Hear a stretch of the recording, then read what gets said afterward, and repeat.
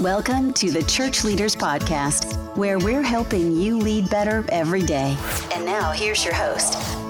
Welcome to this week's episode of the Church Leaders Podcast. I'm your host, Jason Day, and I'm super excited that you're joining us because today we're sitting down with Mark Batterson, New York Times bestselling author and the lead pastor of National Community Church in Washington, D.C. Mark has a new book entitled Play the Man, Becoming the Man God Created You to Be. And this is a fantastic book where he explores the 7 virtues of manhood and looks at how fathers can disciple their sons. In today's episode, Mark offers some great insights about the biblical understanding of manhood, including some ways that church leaders can address some of the confusion men and boys might be experiencing around their roles, responsibilities, and relationships. So I invite you to sit back and enjoy as you listen in to my conversation with Mark Batterson. It's so good to have you with us, Mark. We certainly appreciate you taking the time to share with us. Excited about this new book that you have written, Play the Man, Becoming the Man God Created You to Be. And that's available May 2017 in bookstores everywhere. And has some really great things in there as I've been reading through it, some fantastic things. I'm just curious, who is this book really written for, Mark? Well, this is a book for men, Jason, and I make no apologies for that. You know, I've this is my 15th book, and all the other ones would be for men and women equally. But this is a book that's been in my heart for about 8 years. And wanted to wait until I had a little bit more fathering and husbanding under my belt. But this one goes right after guys, and super excited to see how God's going to use it. Very cool. Now, as we look at the book, the first half of the book focuses on what you call playing the man, and the second half focuses on making the man. Can you kind of explain those two phrases and how you came to those? Yeah, absolutely. You know, I wanted to write a book that any man could pick up, and that would include young men. I mean, I think 15, 16, younger men can pick it up, as well as grandfathers. So the first half of the book, I talk about 7 virtues of manhood, and I'm sure we'll talk a little bit about that. And then the second part of the book is specifically for fathers. And listen, I would say to men who aren't dads yet, or even grandfathers, this can actually be useful to you as well, because I think it's for spiritual fathers as well as biological fathers. But really the heartbeat behind the book is I wanted to create some tools and resources to help dads disciple their sons. You know, Jason, since the audience of this podcast, it's my tribe, it's leaders, it's pastors. I would say this out of the gate that, listen, thank God for youth pastors, but it's not their job to disciple my kids. That's my job as a father. And so thankful for the tag team. Don't get me wrong, but I really want to equip fathers to disciple their children. And when we do that as fathers, I think that's the game changer. Definitely. And I think that's key what you bring up, Mark, because oftentimes as a minister myself, I started as a youth pastor before becoming a lead pastor. And oftentimes you'd see this, it was almost as if when it came to spiritual matters, parents oftentimes think, that's kind of the church's job. That's why we have pastors, that's why we have youth pastors. But really this book, as you've said, is written to help equip fathers as they seek to raise their sons into becoming the men that God created them to be. And I think that both and is so very important, and we can't just let the church, give it over to the church and expect them to get everything right, because as we know, the church is made up of people and we do our best to honor God, but really it's a parental duty to help raise spiritually strong children who become men and women. So I love the fact that you kind of tackle that head on. And as we look at these 7 virtues of manhood, I'm just going to read through the list of what you have in the book here. You have tough love, childlike wonder, willpower, raw passion, true grit, clear vision, and moral courage. Now, Mark, how did you come to these 7 virtues as being kind of key? Well, I didn't get them on Mount Sinai, Jason. Let's be honest. But this is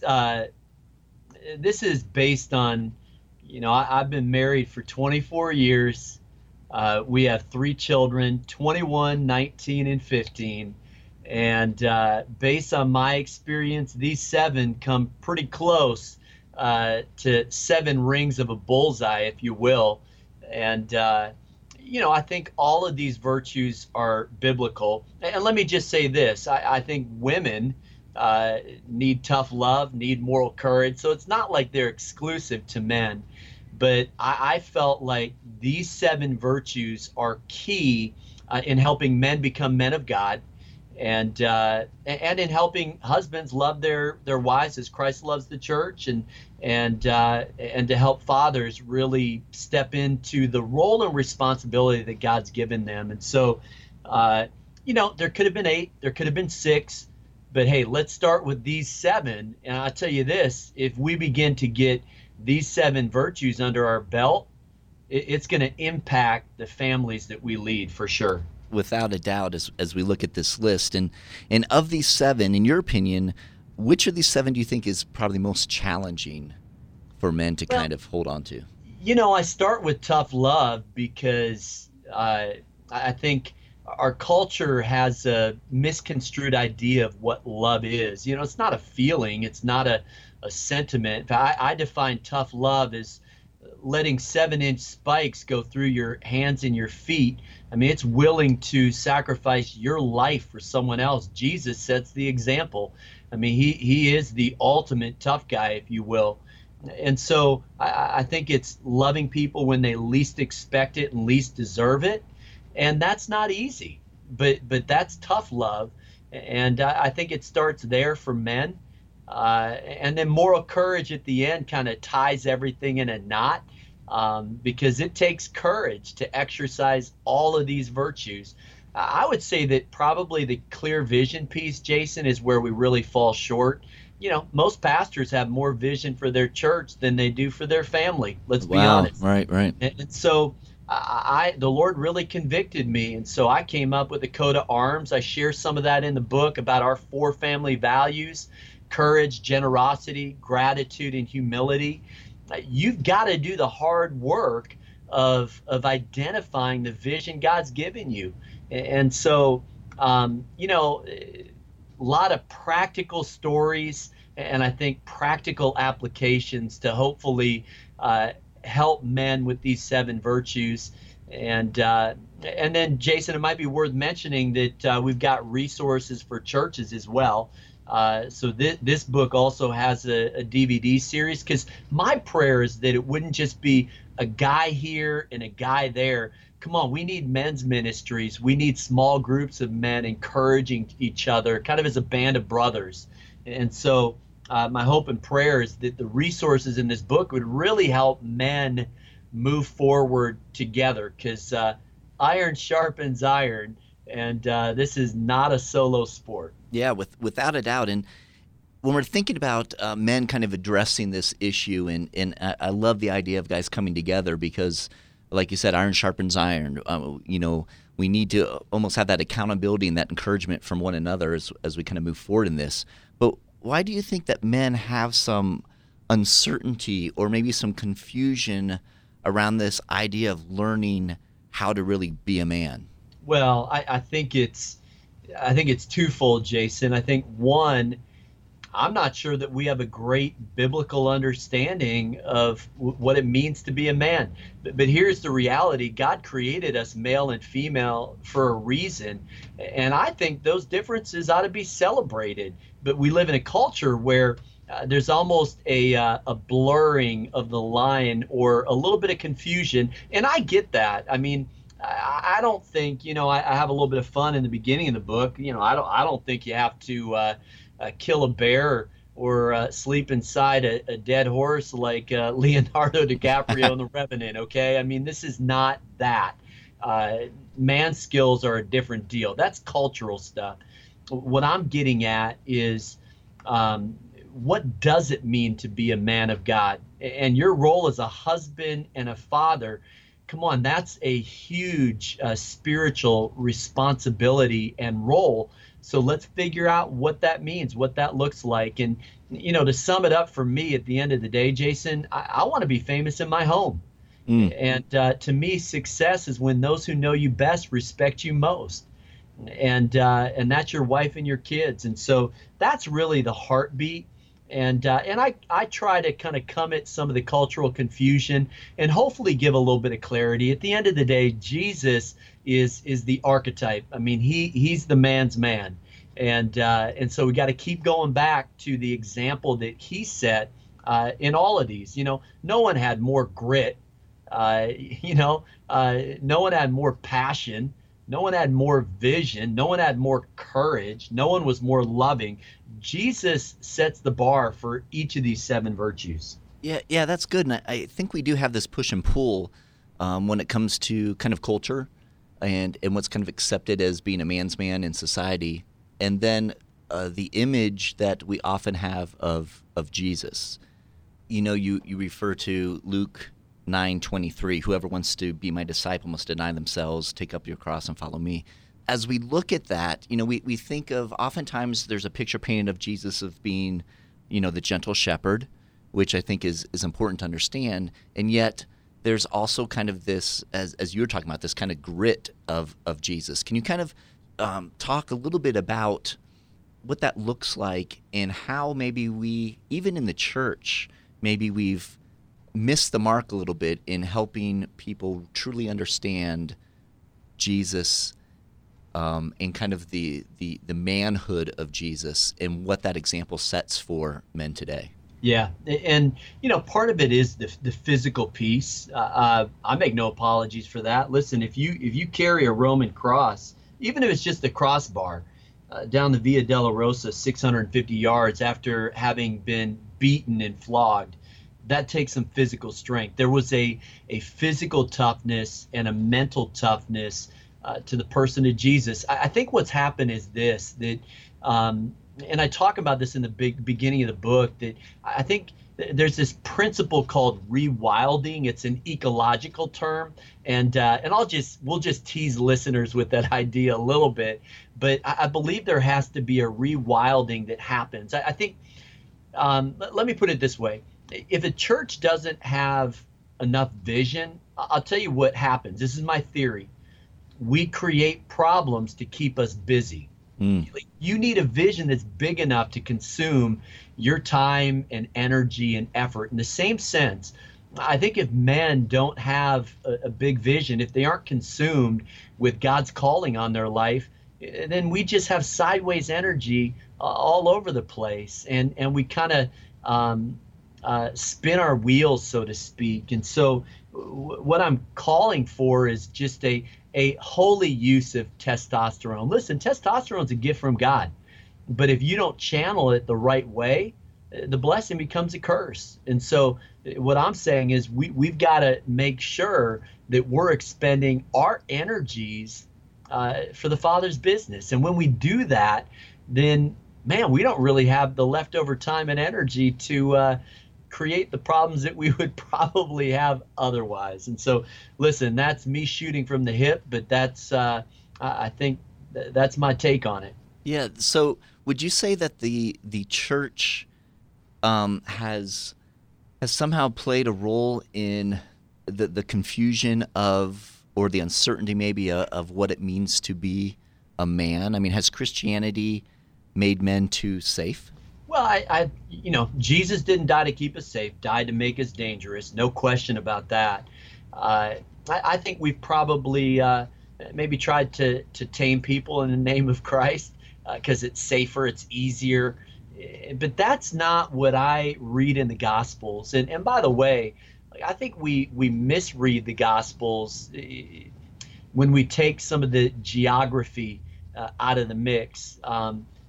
Just look at it for face value. I mean, Jesus basically spent 3 years hiking, camping, and fishing with 12 guys. Now, along the way, some parables, some miracles, but there was a certain nature to that relationship, and it's no coincidence that the transfiguration happened on a high mountain. That's what the Gospels say. It's a high mountain. Well, how did they get there? They climbed.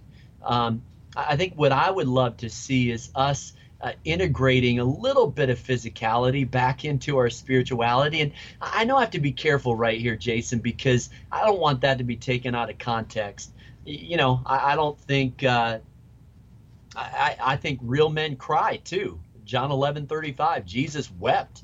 So I think we need more physicality. We also need more emotional vulnerability. And I think what I try to do is push the envelope a little bit in those different areas for us to examine ourselves and really kind of discern how we can become more like Jesus in the process. Yeah, that's powerful, Mark, and really, I think what you touch on right there is something that oftentimes we struggle with, in that we kind of tend to fall, all to one direction or all to another. Like it's either like this real tough, big man, manly thing, or maybe it's this, hey, well, we need to be more sensitive. And so rather than looking for that balance and understanding what that means as it's played out in a man's life, and the importance of that balance. I mean, we think of, as husbands, we think of, the importance of not only leading well for your family, your wife, but also the sensitivity we must have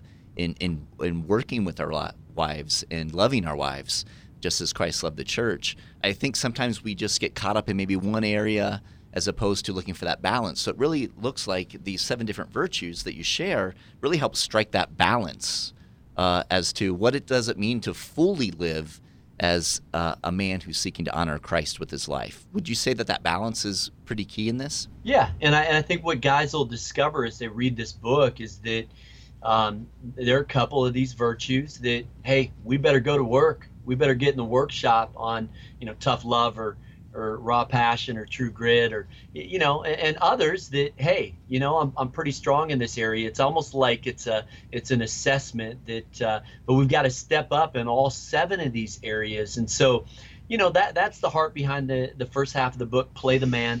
And by the way, I don't even think we mentioned the what's behind the title, the story, did we? No, let's hear that. Well, that might be a good little it's a piece of church history that's pretty amazing. Polycarp, the bishop of Smyrna, was martyred for his faith. Is around 155 AD. He was actually discipled by the Apostle John. So when they bring him into the Colosseum, Jason, they ask him to recant of his faith, and he won't do it.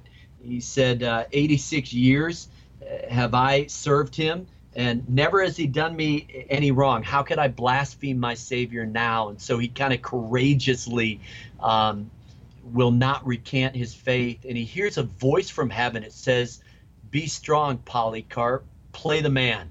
And it's this incredible moment that's historically documented. You'll find it in Fox's Book of Martyrs.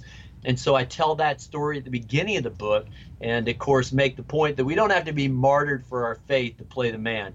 I think it looks more like taking up our cross and following Christ every day. And it looks like these 7 virtues. And so that's kind of the first half of the book. And then, of course, in the second half, we transition and talk about making the man. And in that second half, it really focuses on really discipleship.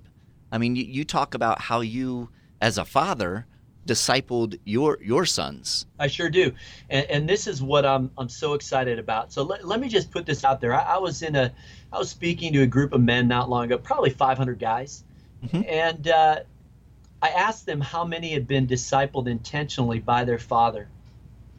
3 hands went up. That means 497 guys aren't really sure how to do it for their sons because their fathers didn't do it for them. Jason, this is where I pray this book kind of steps in the gap. And I include the discipleship covenant that I created for my sons when they turned 12. And I even talk about the timing issue. It doesn't have to be when they're 12, but that's when I did it.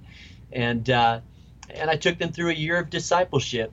They committed to a physical, intellectual, and spiritual challenge, which I document quite a bit in the book. And then the whole experience ended with a rite of passage that were pretty amazing experiences. And then finally, a ceremony on their 13th birthday to kind of top things off. And so, if you want, we could dive into that a little bit. But I think that's where, one of my prayers is to help 1 million dads disciple their sons. And I think the way that I'm trying to do that is by giving them a template that they can take and hopefully adopt and adapt and use with their own sons. Yeah, that's good. That's powerful. And so you took your boys through one year, and it involved a discipling process, you say, that was kind of holistic in a way. So it was physical, spiritual, kind of emotional, intellectual, working through kind of what it means to be moving into this manhood in a way. So it's almost this rite of passage that you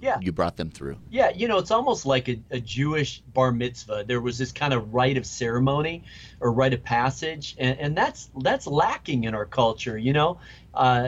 I think we think of the driver's license or maybe the voting age or unfortunately the drinking age. Those are our rites of passage, but come on, we can do better than that. John Muir, and I share a lot of stories in the book about some men that I admire. John Muir would be one of them. And he talks about the need for a third baptism. And it's almost a baptism into manhood. And so that's kind of what I outline. And those three challenges, the physical, it was our bodies are a temple of the Holy Spirit. And I wanted my boys to understand that. And with my oldest son, I ran a triathlon with him, and we trained for it. And it was incredibly bonding. And then the intellectual covenant, I believe leaders are readers. And so I assigned them 12 books, and then we would talk through them. And then the spiritual covenant would be reading and talking through scripture and teaching them spiritual disciplines and beginning to lay a foundation in their life. And so that's what we did over the year. We did father-son meetings to kind of carry on those conversations. And then if they fulfilled that covenant, then it ended with some amazing rite of passage. I don't know, do we have time for me to share a little bit about one of those? Yeah, definitely. Okay. So my oldest son, we actually finished the year by hiking the Grand Canyon rim to rim. By the way, I wouldn't recommend doing it in July because the temperature was 110 in the shade. Jason, I lost 13 pounds in 2 days. Wow. It was intense, but I tell you what, a boy went into the canyon and a young man came out the other side. It was this incredible experience. And I talk about in the book kind of how to plan that and how to tap into what your son might want to do. But I'll tell you what, that's a memory you can't take away from my son and I.